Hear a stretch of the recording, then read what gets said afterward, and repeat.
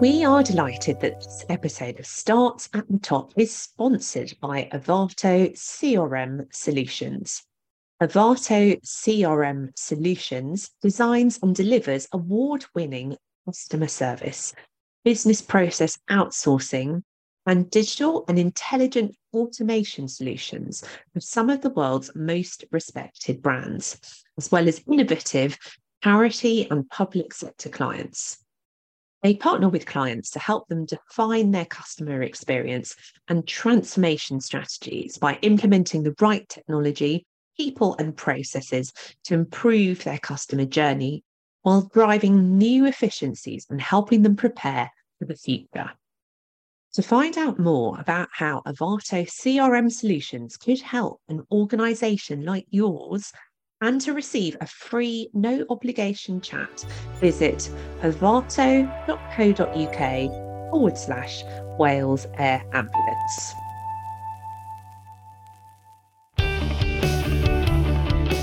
I realised that my experience of midlife and perimenopause was actually not uncommon. And as soon as I noticed that, I thought, well, why not write about it? I'll put it all in one place, but I'll do it in a soft, easy to read, memoir style.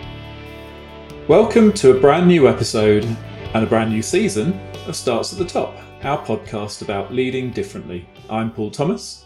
And I'm Zoe Amma. Our podcast exists to help leaders and their teams understand what they need to do differently today to prepare for the world of tomorrow. We started Starts at the Top as a podcast about digital disruption, but we soon realised that leaders were telling us about something more important and urgent, about how traditional ways of leading had changed forever. So we've made it our mission to speak to leaders who are carving out new ways of leading, and we cover topics from emerging tech to inclusion, from remote work to mental health and climate change. Basically, all the subjects that leaders today need to be knowledgeable about, so no biggie there then. Our podcast isn't about shiny corporate case studies. It's about lessons learned and progress made the hard way, and crucially, how that can inspire others. We want this podcast to span across sectors and industries. The world can often seem very fragmented, and we believe that lessons can be shared and learned, whether you're leading a small charity, a FTSE 100 multinational business, or a local government think tank. We're all in this together. So with that grand podcast-free introduction now complete, let's tell you a bit more about today's episode with Lorraine Candy. Lorraine is an award-winning journalist and host of the podcast Postcards from Midlife, which has had millions and millions of downloads. With the insight gained from years of interviewing the top midlife experts and celebrities as well on their experiences, Lorraine really is one of the go-to voices for a generation of women who are seeking information and guidance. Our conversation with Lorraine kicks off a run of 4 episodes focused on women in leadership. Over the next few weeks, we have interviews lined up with some amazing women, and we can't wait to share them with you. And later in the season, we'll be covering topics such as AI, climate change, political influence and activism, and much, much more.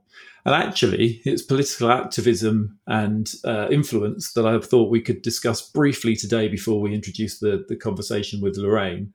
And that was around the ongoing sort of saga of we're in a big election year, aren't we? Over this side of the pond and over that side of the pond and over that side of the pond, there's a big discussion going on at the moment about, is it going to be Biden? Is it going to be Trump? Feels so like last time around again. And the interesting thing within all of that was a discussion I was having outside a pub in London with a friend of mine about how Taylor Swift was going to play a big, an influential part in this. And I just thought it was an interesting thing to discuss, the role of people outside of the normal places that we look to for leadership, politicians, leaders in that respect.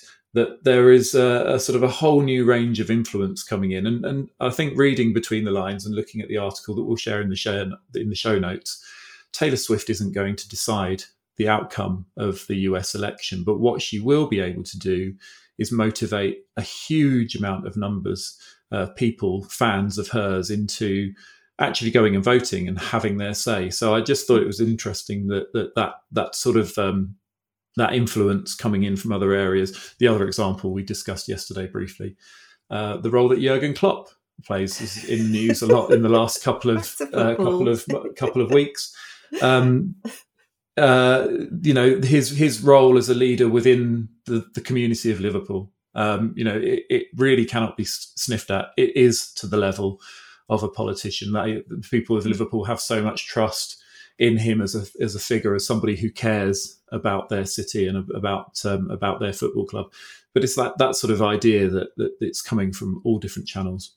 Yeah, absolutely. So I think this is another angle on the question, is it, about what does a leader look like now? What does influence look like now in an election year? And there was a piece that I wrote for Third Set last week about the amount of elections that are going on across the world. So I think it's 4 billion people going to the polls, as I recall, in more than 40 countries. So it's a really historic year in the number of elections, the number of people that are voting. And where it comes back to Taylor Swift is that's going to be really important in mobilising the youth vote and turnout from young voters. So that's where I think younger influencers such as Swift could really make a difference. But you're right. I think with iconic figures such as Taylor Swift, there's something about how, and also Jurgen Klopp as well, there's something about how people have a lot of trust and confidence in people in those positions, and the way that they probably don't for a lot of mainstream politicians, because the whole game of politics has sort of changed so much. So I do think there is something really interesting, and I'm sure we will be exploring it as we go through this year, around elections and how to prepare for them, and also the role that all of this is going to occupy in organisational conversations about politics too. Yeah, totally. Yeah, I think it's going to be a really interesting area, and as you say, we have got people lined up to speak to later in the season to find out their views on all of this, and a couple of open spots. So Taylor, if you're listening, Jurgen, if you're listening, and you fancy coming on and sharing things, well, look, Jurgen's out of a job come the summer, so he's going to have plenty of time on his hands. So he's more than welcome to come on. And I'd always, welcome a chat with Taylor Swift if she can fit us in. So would I. So now for our conversation with Lorraine Candy. And a big thank you to Lorraine for taking the time out of her schedule to come onto the podcast. I just wanted to say before we fully introduce Lorraine, that as the male half of this duo, I really recommend that all men listening to this podcast go out and get a copy of What's Wrong With Me. When it came through the door, I opened it up and my wife said, "Oh, that's on my reading list." So, I've handed it over to her now. I learned a huge amount from reading it about women in general, and also what might be going on in my own life and our own lives here. But I learned a huge amount from reading it. And whilst there'll always be more to learn, Lorraine's book is a really accessible entry point for men to learn about the menopause. And it's also a book that should be in every leader's toolkit. Well, I really enjoyed reading it as well. I totally echo what you said. And I also felt this book came along at just the right moment in my life to read it. Lorraine described so brilliantly the huge tumultuous shifts that happen in midlife and how to deal with them. So I think it's an essential read. Yeah, funny, and in places very, very fraught. The chapters on her kids leaving the nest were actually harrowing. I'm not looking forward to that at all. But anyway, looking forward to that. Not at all. But anyway, now for our conversation with Lorraine. We are very excited to welcome Lorraine Candy to Starts at the Top. Lorraine Candy is a mother of 4 and an award-winning journalist. With over 3 decades of experience writing about women's lives and parenting in national newspapers and magazines, and as former editor-in-chief of Elle, Sunday Times Star and Cosmopolitan, a hugely engaged community of listeners from hosting the podcast Postcards from Midlife, with 1.5 million downloads, and a brilliant podcast, which I highly recommend, and many insights gained from years of interviewing the top midlife experts and celebrities on their experiences. Lorraine is the go-to voice for a generation of women seeking information and guidance.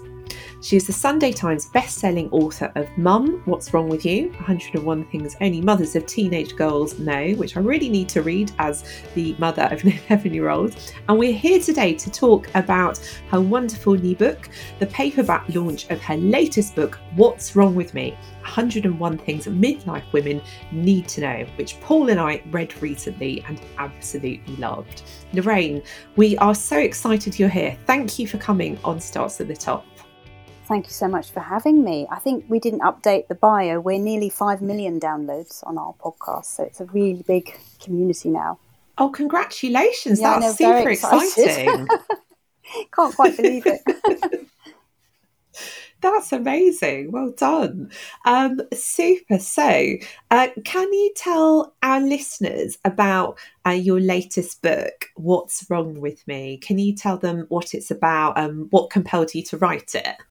Well, I started writing it sort of 4 or 5 years ago, just after I'd finished my parenting book, because I realised that I had quite a large Generation X community around me because of the magazines I'd edited, because I'd edited Cosmo at the peak of its success, because I'd edited Elle, and, you know, I'd written a column in a national newspaper. So I had this community and we all seemed to be going through a fairly similar thing. And I was talking about it with my friends, and I was writing a lot of health journalism at the time in national newspapers. And I realised that my experience of midlife and perimenopause was not uncommon. What I was going through, which I thought was extraordinary and ridiculous, and I thought I had a brain tumour or something quite seriously wrong with me, was actually not uncommon according to the science and the health, the medicine around it. And as soon as I noticed that, I thought, well, why not write about it? Because I feel, you know, I communicate a lot with my community on social media, and I thought I should just put it all in one place. I'll research all this information. I've got ultimate access to all these leaders, to all these experts, to all these medics. I'll put it all in one place, but I'll do it in a soft, easy to read, memoir-y style so that women aren't terrified, because I don't think you should be terrifying women, particularly now as women come into this stage of their lives. It's a perfectly normal thing to go through. We all experience it in a different way. But if you've got all the information, then it's a bit easier. So I thought, let's put a book together on women's experience of midlife, the good and the bad, and this huge transitional phase, what you're going through mentally and physically. Feels like a very revolutionary and exciting act, doesn't it, to have a book like this? Because one of the things that occurred to me as I was reading it over the Christmas holidays was, gosh, I wish I could have been prepared for all of this. Why isn't this something that younger women get told about?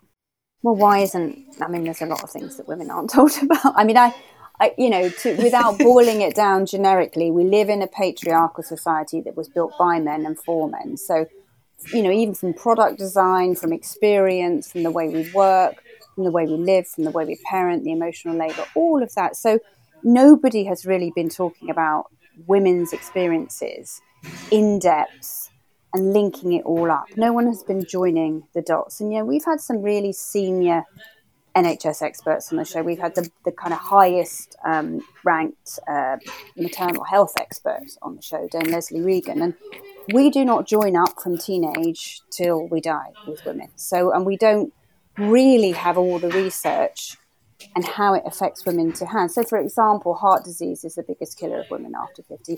That was a revelation to me. I had absolutely no idea, and I come from a family with a huge history of heart disease. So all the work, though, all the research, and this is one a leading cardiologist told me this, is on men.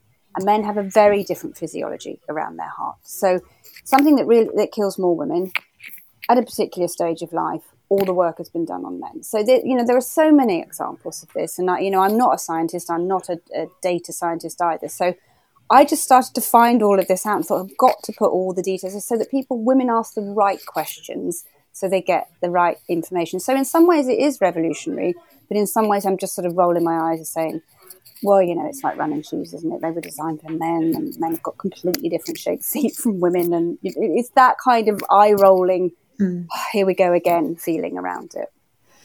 Yeah, absolutely. And I found what was really exciting about the book. I mean, obviously, there's that whole sense of realizing the way society is so orientated around men, including the experience of aging. And yet I found the book really uplifting as well, particularly the final chapters, because you talk about the transformation and liberation that midlife women experience. So I ended the book on a really positive note on that. What do you wish you'd known about this chapter of your life before you went into it? You talked about the science side of things, the upheaval side of things, but is there anything that you wish you'd known before you went into this phase of life? Yes, I wish I'd known the medical side of it and all that was available to me to change my life, because I was very lucky. Hormone replacement therapy changed my life overnight. It just extraordinary, brought me back into the room again. And many women will tell you that. And as we know, there's a huge amount of misinformation around it. But what I didn't know is that you in any period of transition, you're in a sort of void. You're between one place and the next. And you need to stop in that void, feel all the feelings in the void. You need to deal with all the retrospective feelings that come forward. You need to look at where you are and who you want to be. And you get a very stark realization that you've got less left than you've had. So you want to really take stock. And I wish I'd known that this moment was coming, because I wouldn't have continued in kind of perhaps the same, I think it's probably particular to Gen X, this kind of relentless movement, moving forward, slightly ambitious, what next feeling. I wish I'd known it was coming, because I would have known to take the moment and to have known I wasn't alone in wanting to take that moment, and that I needed to, and that, the next step is very important, but also really can be quite amazing. All the women I interviewed who were sort of 60 plus for the book told, even though they'd gone through really heartbreaking things, told extraordinary stories of finding themselves, being confident in themselves, having this new renewed energy and this real thought process of I can be and do what I want to do now, regardless of their background and their financial. It was a really living in the moment. And I wish I'd known all that was coming and was a possibility, because I wasted time, trying to sort out the menopause and perimenopause. And I wasted time with a mindset I'd had before, which didn't serve me now. Absolutely. And I love your description there of the void, and also just that value in the transition where the work happens and the growth happens. And sometimes you look back on these things, I think, whatever kind of life transition you're going through, and you think, actually, that was really hard, but I learned a lot. Is that something you felt as you went through that transition? And I think you get to this stage of life and you think, this change will be constant. It will be all day, every day. So I'm going to sit with it and just be in it, rather than thinking, when this is done, I can sort that out. Or if this is done, I will be happier. Really just the hopefulness and keeping the hope and being optimistic and upbeat is what sort of moves you forward. But living in the present is really necessary, I think, as you age. So I think that's the main thing I learned, that, everything will change. No one day will be the same, because something will happen in that day, particularly at this stage of life when you've got teenagers, elderly parents. You might be changing jobs. It's the highest divorce rate for women after the age of 45. It's also the highest suicide rate for women after the age of 45. So much is happening. There is no point forward planning and trying to have a kind of logical goal set, goal driven. You've really got to live in the moment and deal with the change and accept that there will be change every day. So with that in mind, how do you think that employers and leaders could better support women in midlife? Well, we Trish Halpin and I, we co-host a podcast called Postcards from Midlife. So we've done, and the magazines I didn't edit, she edited. So she edited Marie Claire Red in style. So between us, we've edited all those magazines. We know women of this generation. We know the women going through midlife now. So we go into lots of big corporations and talk to them about how to empower their female workforce over the age of 40. Some women go into menopause, perimenopause a bit earlier. But what we've learned is it's really about whoever is responsible for your kind of occupational health, your personnel, knowing the facts and knowing the resources. So the big myths around HRT, that it'll give you breast cancer, not true. So once somebody knows all the details, and we always refer to Dr. Louise Newson, who's kind of the pioneer in researching that. And a lot of the facts around HRT are based on a very misleading, now debunked American survey. So you need your teams to know all of the facts. It's not about turning the heating down or having fans on desks. That's hardly any women get hot flashes. So it really isn't about that, or having different uniforms. Particularly in the NHS, which is a massive employer of women. It's about believing women who say, these are some of the things I'm going through at the moment, which is making it a little difficult for me to do my work. How can I resolve them so I can be better at what I do, or more efficient or happier in my role? So it's about your teams who are there to make people well at work and happy at work, knowing all the facts. And I'm afraid they just don't know all the facts at the moment. So they need to get with all the resources. They need to know about all the books.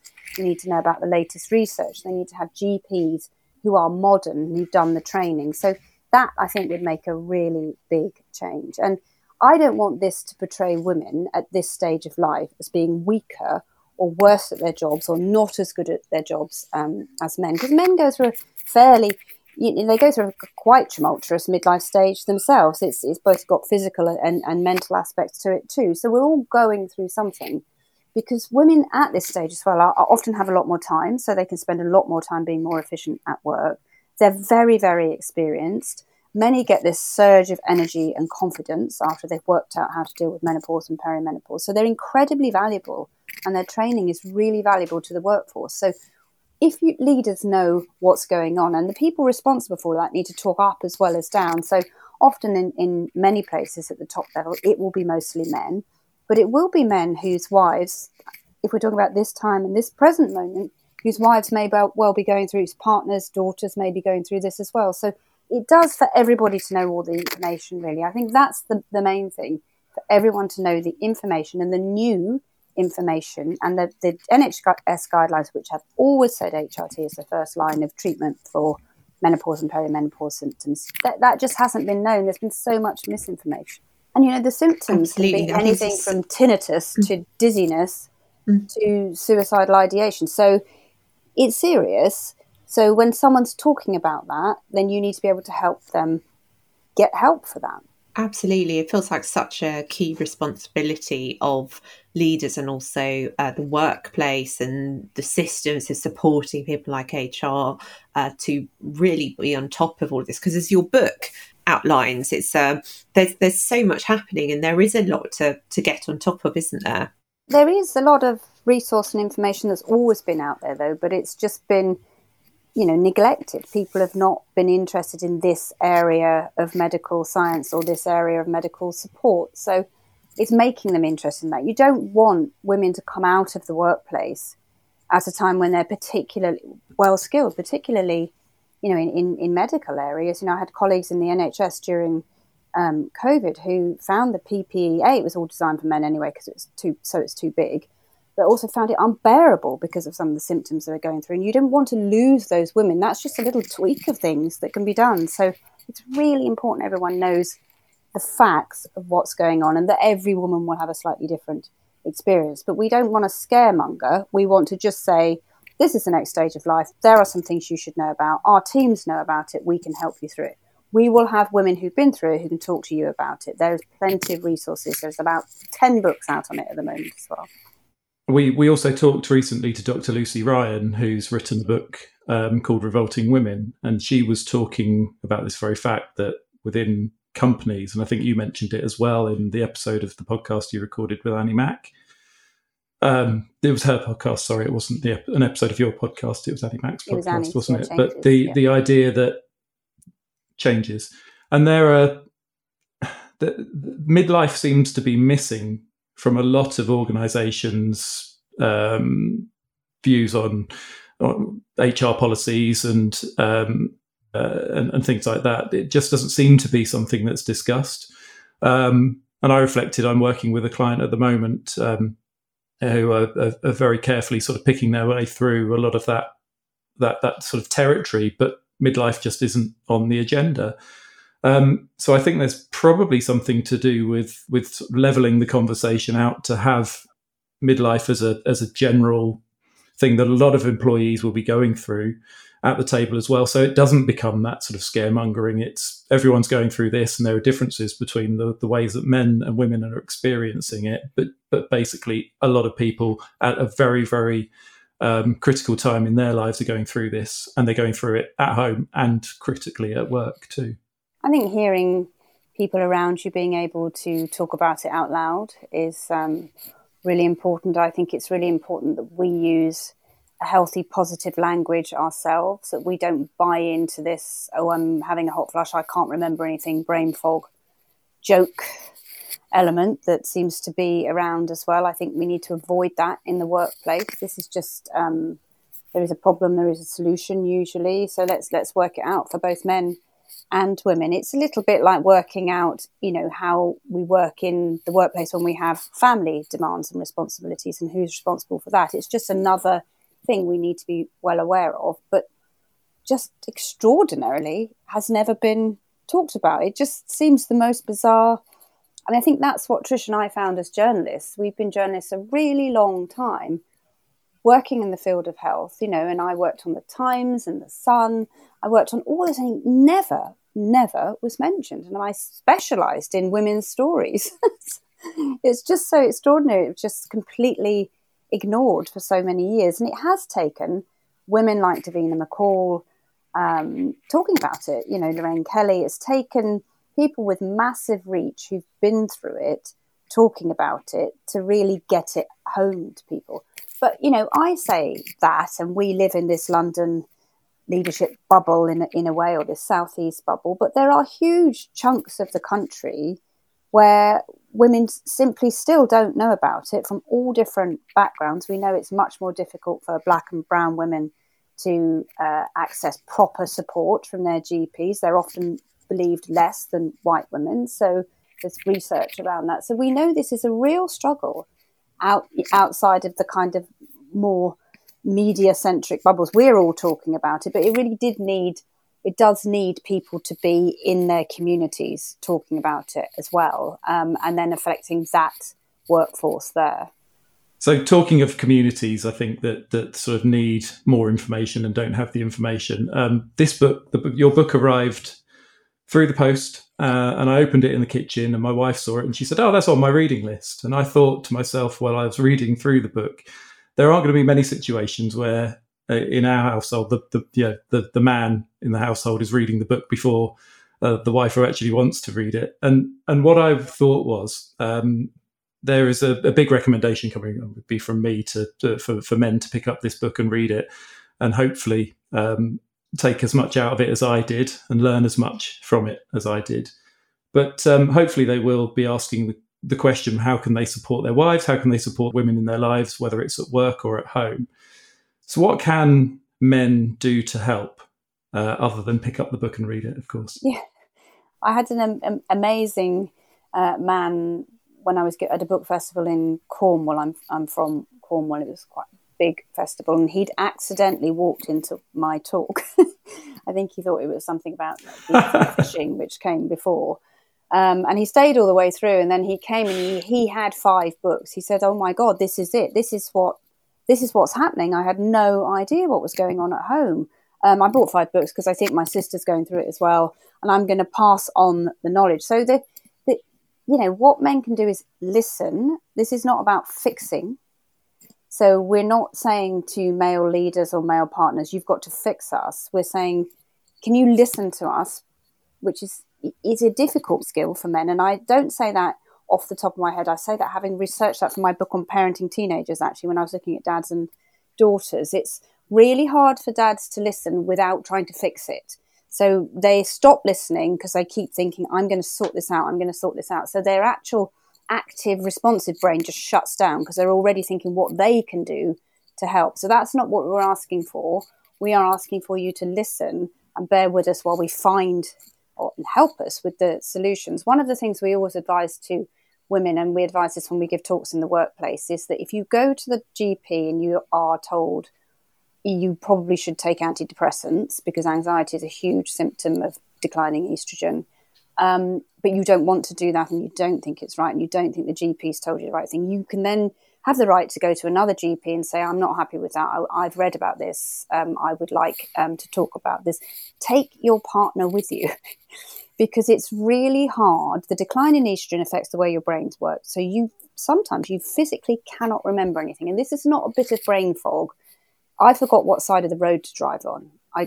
My brain couldn't find the right or left. It just couldn't find it. So that was a neurological breakdown, which is very common when estrogen, testosterone, all those hormones are fluctuating or decreasing. So you need someone with you when you go to get this information. So go with your partner so that you can find out about it. So when you're having these conversations at work, don't say there's a big we're going to have a big talk about the menopause and then only send the email to the female staff. That has happened. So, and I would say with corporations, and we've done some banks, a big thing, we've had like 400 people on a Zoom call. I would say 300 will be women. You really need as many men in the room listening as you do. And to really just be listening rather than thinking, I can't fix this or I can fix this. Yeah, it's essential, isn't it? It's really important that everyone takes ownership of this information and thinks about how they can help. For me, it's part of creating a really ultimately inclusive workplace. I think it's the same kind of thing. When I was editing Elle, we had just integrated the digital team with the print team. We were the first ever publication to do it. We all worked together on a hot desk around a glass fashion cupboard, because obviously the fashion is the central content for Elle. So it was quite revolutionary. Some of it worked, some of it didn't. But as a leader, I realised, sitting out with my team, that I had to really accommodate many different people. And at that time, I did a lot of research into how we accommodate more neurodiverse members of the workforce, because fashion encourages, and it really is a bit of a magnet for really creative people who work in a very different way from perhaps more logical people. So I was seeing lots of different personalities, and I think in a way this is just another way of we must include everyone and the way they work, and we must be mindful of what everyone's needs are within the workplace. We don't have to bend over backwards and change everything, because we've still got to deliver. But under the banner of still delivering for the business, how can we get the most out of our employees by being mindful of the way they work? And many of them work in different ways. For example, I had an employee that just simply could not come in on time. And I just thought, well, I don't really want to fire her for not being able to come in on time. There's something clearly going wrong. And we looked into how it was working, what was working, and actually she was much more effective coming in at 11 instead of 9:30. It was a very simple switch, didn't really affect me, didn't affect the business. We had a look at how it would work. So it's that kind of, that's a very tiny, probably inconsequential example, but it's that kind of thinking. If you've got an 80% female workforce, you really need an HR team that knows absolutely everything about the menopause and perimenopause to work with them. Absolutely, yeah. We would highly recommend this book to any HR professionals listening today. We know we've got some of those amongst our I think also listenership. Dr. Louise Newson's book and Davina's book. And there is a book called The Hormone Doctor, which is a really brilliant book about how you can work with midlife if you can't take HR. Fantastic. I'll have to put those on my reading list as well. Thank you. So one of the things you described in the book, which I found especially fascinating, was how cultures such as Japan have different attitudes to aging and the menopause. Can you tell us more about this and what we could learn from it? Well, I interviewed women from all backgrounds for the book, and really age range sort of 40 to, I think, 82, I think the eldest lady was, from all sorts of parts of the world. And I also interviewed a really great obstetrician and gynecologist called Dr. Vikram Talalaika, and he worked in a community from various different parts of the world, and I obviously looked at the research. And in Japan, for example, they call it the second spring, and their diet is slightly more suited after the age of 40 to women's estrogen levels. So I didn't look into it in detail, but I think it's something to do with the amount of soy that's eaten. So there is an cultural attitude in the Western world, though, that we will experience a problem, whereas in other parts of the world, women are much, we will experience a problem, we will be a problem.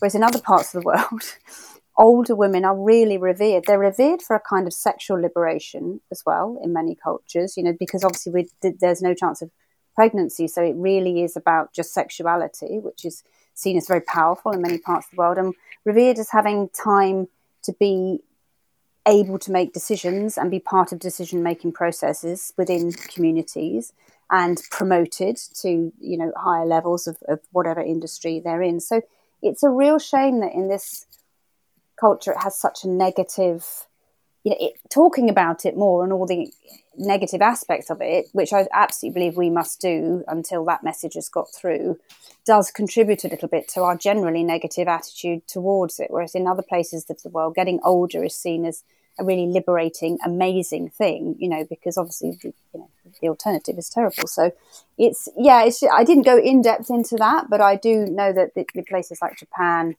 it is much more of a positive experience. I found that especially fascinating because my heritage is mixed Chinese and English, and my mother's Chinese. And in Chinese culture, often age is seen as being synonymous with wisdom. Yeah. So I think it's really fascinating to sort of read about how the different cultures tackle this kind of life transition. We're quite heavily influenced those here, moments, though, aren't we, by the media and entertainment? So we don't see older women in films and TV. We do more so now, but we don't see them in films. They were never on telly. We don't see it as a good thing because we just don't see it. So. Yeah, I think that's so true, isn't it? I mean, I really enjoyed the Sex and the City reboot, and just like that, and afterwards I was thinking, gosh, I don't think I've ever seen women in midlife portrayed in this way before, and why not? Because they've got agency, they're making different choices, they're entering this new chapter and doing completely different things, and I think you're right. It feels like such a limited way in which midlife women get portrayed in the media. It is limited. It's limited, and it's kind of cliched. But it's a patriarchal thing, isn't it? All the surveys on TV in the last 5 years, less programs are made by women, less programs are written by women, less adverts are made by women. It's going down, not up. So we aren't going to be there because we're not involved in the process of putting us there. I mean, there's one or two standout, I think, things that happen. I think Bridget Christie's programme changes on The Change on Channel 4 was an extraordinary comedy, which I don't think would have been made 5 years ago. I just think it wouldn't even got past the commissioners. So, we interviewed the Georgia Pritchett, who was one of the writers of Succession, and she wrote the Jerry character. And again, initially that was supposed to be a male character. They kept the name, and the male scriptwriter said, "Let's keep Jerry. All right, let's make it women because otherwise every boardroom scene will just be men. So we need to have a woman in there. But let's make her the kind of matriarchal figure, the maternal figure look." And Georgia was like, "No, we're going to make her really sexual. We're not going to make her this maternal. We're going to do the woman that we think we would see if she wasn't constricted." So, but that character would not have been written without a woman like Georgia Pritchett, a midlife woman who had such a menopause story to tell herself that Jerry wouldn't have been written. So and it's so rare to see that kind of woman in society here. So of course we don't, our daughters aren't seeing it. They might be seeing it a little bit more now, but it's easily changed this. We just need to open the creative doors to more women, to say yes to more women. Oh, amen to that. So one of the things we loved about the book was your description of how midlife forces us to sit with discomfort and painful feelings. Is there any advice you'd give to someone who is at the start of sitting with that process of discomfort and these difficult feelings? I think men go through this as well. So once you've sorted out the physical side of your life, got your sleep back, taking HRT if you can, and changing, your diet, all the things that we get a little bit less healthy after we've had kids and all of that, because we just don't put ourselves first. We don't take care of ourselves. So once you've done that, you have to realise that you might be thinking, you might have not met your expectations of where you wanted to be in life. You might not be happy with your partner, your long-term, because you're a changing, different person. So there is that divorce and all of that happens to women at this stage of life. And I think what I was told by Julia Samuel, who's an amazing therapist who's written several books around therapy with families, within families, and how it works and how we change as we age, is that there is this place called the void. And to get past any pain, it's an agent of change, pain. Change is coming. Is to really take care of yourself in the moment so that you aren't feeling physically unwell, to allow yourself to really just sit with those feelings and go through it. It can be a bit miserable. You feel like you've lost your mojo, don't really know who you are. You only have this kind of tumultuous sense of identity loss when you're in your teenage years. That's the other time I think we all feel it, because we don't know who we are really then either, but we just keep moving forward with it because that's all we know in our teenage years. So I think you just have to acknowledge it's going to happen. It's going to be a bit painful, but out the other side is pretty amazing. You mentioned the idea in the book of the midlife MOT, and in our situation here, that would, I guess, look like me and my wife getting together and having that conversation about expectations and what we expect for them the next few years, and just having that conversation out loud, which probably most people don't. I think I wrote it when I came back from work after my fourth baby. I wrote a piece for one of the papers, I think it was The Guardian, about a contract. We don't ever sit down together with our partners that we have children with and say, who exactly is going to do what? How is our day going to go? Particularly for Gen X heterosexual couples, we just carried on without any thought about how our days were going to change. Now we had 4 children under 10. And I just picked up the stuff that I needed to pick up while I was working full time. I changed my working schedule at work. I went into work with a contract saying, right, I'm finishing at 5 o'clock. We're going to change the printing schedule of the magazine. We're going to have every other Friday off, but I'm still going to meet these goals. We're going to review it every 3 months. I didn't do that at home. And I always advise people to do that. And I think when you hit midlife, you've got to sit down and think, right, okay, is this what I really want to do? Why do I feel this way? Why am I working? So why do I feel I work so hard? So why am I working? So keep asking the why question and just review yourself physically from an MOT point of view, but also take agency over your own health. I think a lot of women in their 40s begin to think, right, okay, I'm going to sort this out. I'm not just going to be fobbed off anymore. I'm going to go back in and get a second opinion. But also to think, is this the place I want to live? Is this the way I want to live? Is this how I want to interact with my teenage children or my children who've left home? It's really about being quite specific about it and thinking it through. Do you think you would have changed anything about the latter stages of your magazine career, knowing what you know now? Do you think anything would have changed? You would have done anything differently? Or yes, I no think regrets? I wouldn't have been so hard on myself. I was, getting up at I think because my perimenopause was a bit extreme and I had such severe brain fog and I was so depressed. I think I would have, if I'd known that was coming and then been able to get the medical help to go on HRT earlier, I would have then sat down and thought, okay, hold on. Some of the things that I've done, I do not need to get up at 5 o'clock to make sure I get through this list. I'm going to delegate more.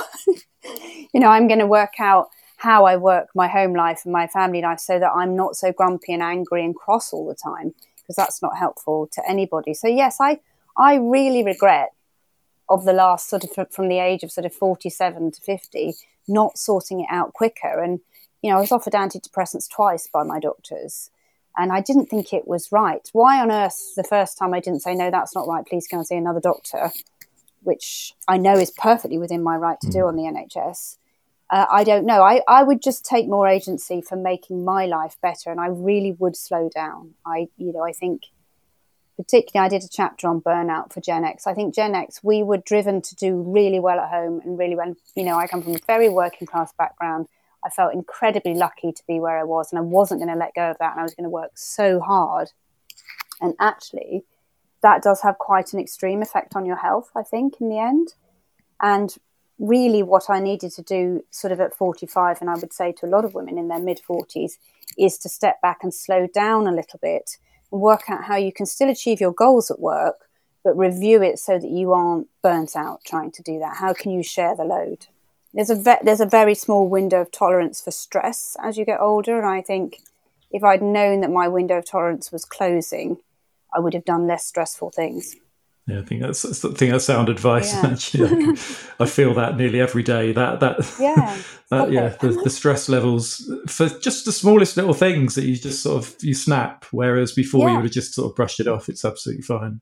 Yeah, full disclosure, I live my life with this general feeling of being on the edge. I love spinning all the plates, but I know exactly what you both mean about having this very much more focused window for stress.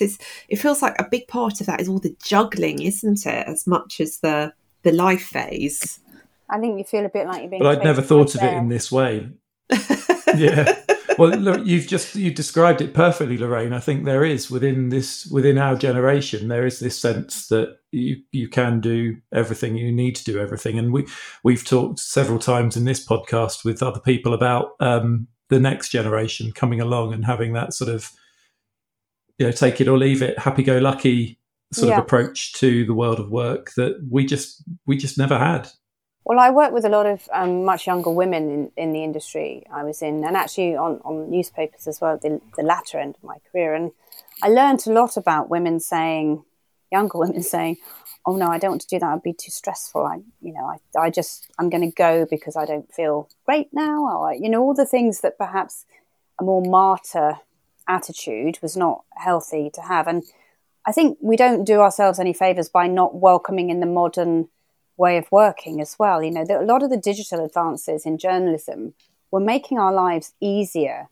But I think part of the time we were thinking, this is just another thing I've got to learn or another thing I've got to be part of. When actually, particularly a lot of the production logistic processes, that was there to make my life easier. And I was slightly dreading it, thinking I had to add it to my to-do list to know how to make that work. It's about giving yourself some softness around who you are as well, I think. Oh, that's great, thanks. And so wrapping up then with sort of a final question. This is a podcast about exploring leadership and everything that's changing with leadership and has changed over the past few years in particular. So what one piece of advice would you give to leaders about midlife women? If you could give one piece of advice, what would it be? Well, I've managed really big teams and worked within massive teams on newspapers, and I've managed very small, specific, targeted teams for very specific things as well. And I've had quite a lot of career coaching throughout that. And I would say, and I really enjoyed being a leader. It was one of the perks of my job. I felt incredibly privileged. But I would say you really have to work out how your style affects other people and where you are within that. And in order to do that, you need to learn to listen. And you need to learn to work out how everyone's working together. And I think if you look around your room and you have midlife women in there, they will all be going through something, even if they absolutely sail through the physical aspects of menopause and perimenopause. And perimenopause can start in your early 40s. There will be huge pressures at home that you perhaps aren't aware of. I mean, we are all dealing with elderly parents. We are all dealing with children. I totally underestimated how empty nest, and when my two eldest left home, I completely underestimated how that was going to affect me. It was absolutely devastating. I just thought I'd sail through that. So there is a lot going on. So you need to recognise that within your workforce and bring the wellness, I hate to use that word wellness because I hate it, into the workplace, I think, because you will have a much stronger workforce if you do that, and if you understand what's going on. And it's not making women weaker, it's about making anyone at work's life better. That's what we should all be doing as leaders. So it's, you have to dump that negative attitude towards it and think, how am I going to make it easier for my brilliant women to perform better at work? Because women are absolutely amazing in the workforce. So many women were going through all the things that I was going through and still hitting targets and becoming CEOs and becoming, fighter pilots and all of that, but while going through all of that. And I think, good God, if they could do all of that and still achieve at this level, that's extraordinary. Imagine the power of this army of women fueled by the things they need without worrying about everything that they're going through and going through it then. It's just, they're incredibly resourceful as members of your workforce. Absolutely. I mean, just imagine what could happen with the right tools, the right support, the right understanding from from leaders. Wow, I think midlife women could be even more unstoppable. They are quite. They can do a lot. Also, they do get this slight don't give a shit attitude, which I think is really helpful in the workforce. They have a kind of, I'm going to make this happen, and I am not worried about what you think about me. I'm just going to get it done in the most efficient way possible and the kindest way possible. They really aren't going to listen to all the stuff around them. 100%. Yeah, I'm definitely seeing that amongst my peer group. What an amazing, inspiring note to end on. Thank you so much, Lorraine. We love this book. We highly recommend it to everyone listening to this podcast. Is there anything you want to say about the paperback launch before we wrap up? No, I think I changed the title slightly on the paperback. It's, instead of 101 things, it says from unraveling to reinvention, because I do think what we lost when we didn't put it on the first book is that it is a reinvention, and it is an incredibly powerful and positive time of life. And I just want to make sure all women know that, and that they're not alone. I think that's the main thing. A lot of women felt alone, but I would hope that your generation, Zoe, and younger millennials coming through won't feel alone now, because there's so much information out there. Thank you, Lorraine. Yeah, absolutely. Absolutely. And reinvention, I think I may have to write that on a post-it and put it above my desk and it to be my watchword through this phase of my life. Thank you so much for coming on Start to the Top. We really appreciate it. Thank you for having me. Thank you for coming on. And my wife could now have this copy of the book and she can Good luck to her.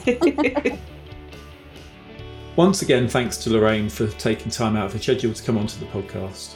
And thank you from me too. We absolutely love the book, and as a long-term fan of Lorraine and her writing, it was such a pleasure to talk to her.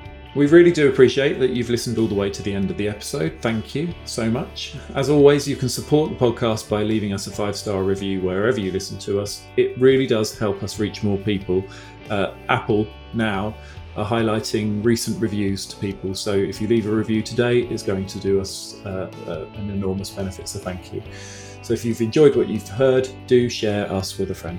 Thank you so much for listening today, and we will see you in a couple of weeks with a brand new episode of Start at the Top with a very exciting guest. We'll see you then, and bye for now. See you soon.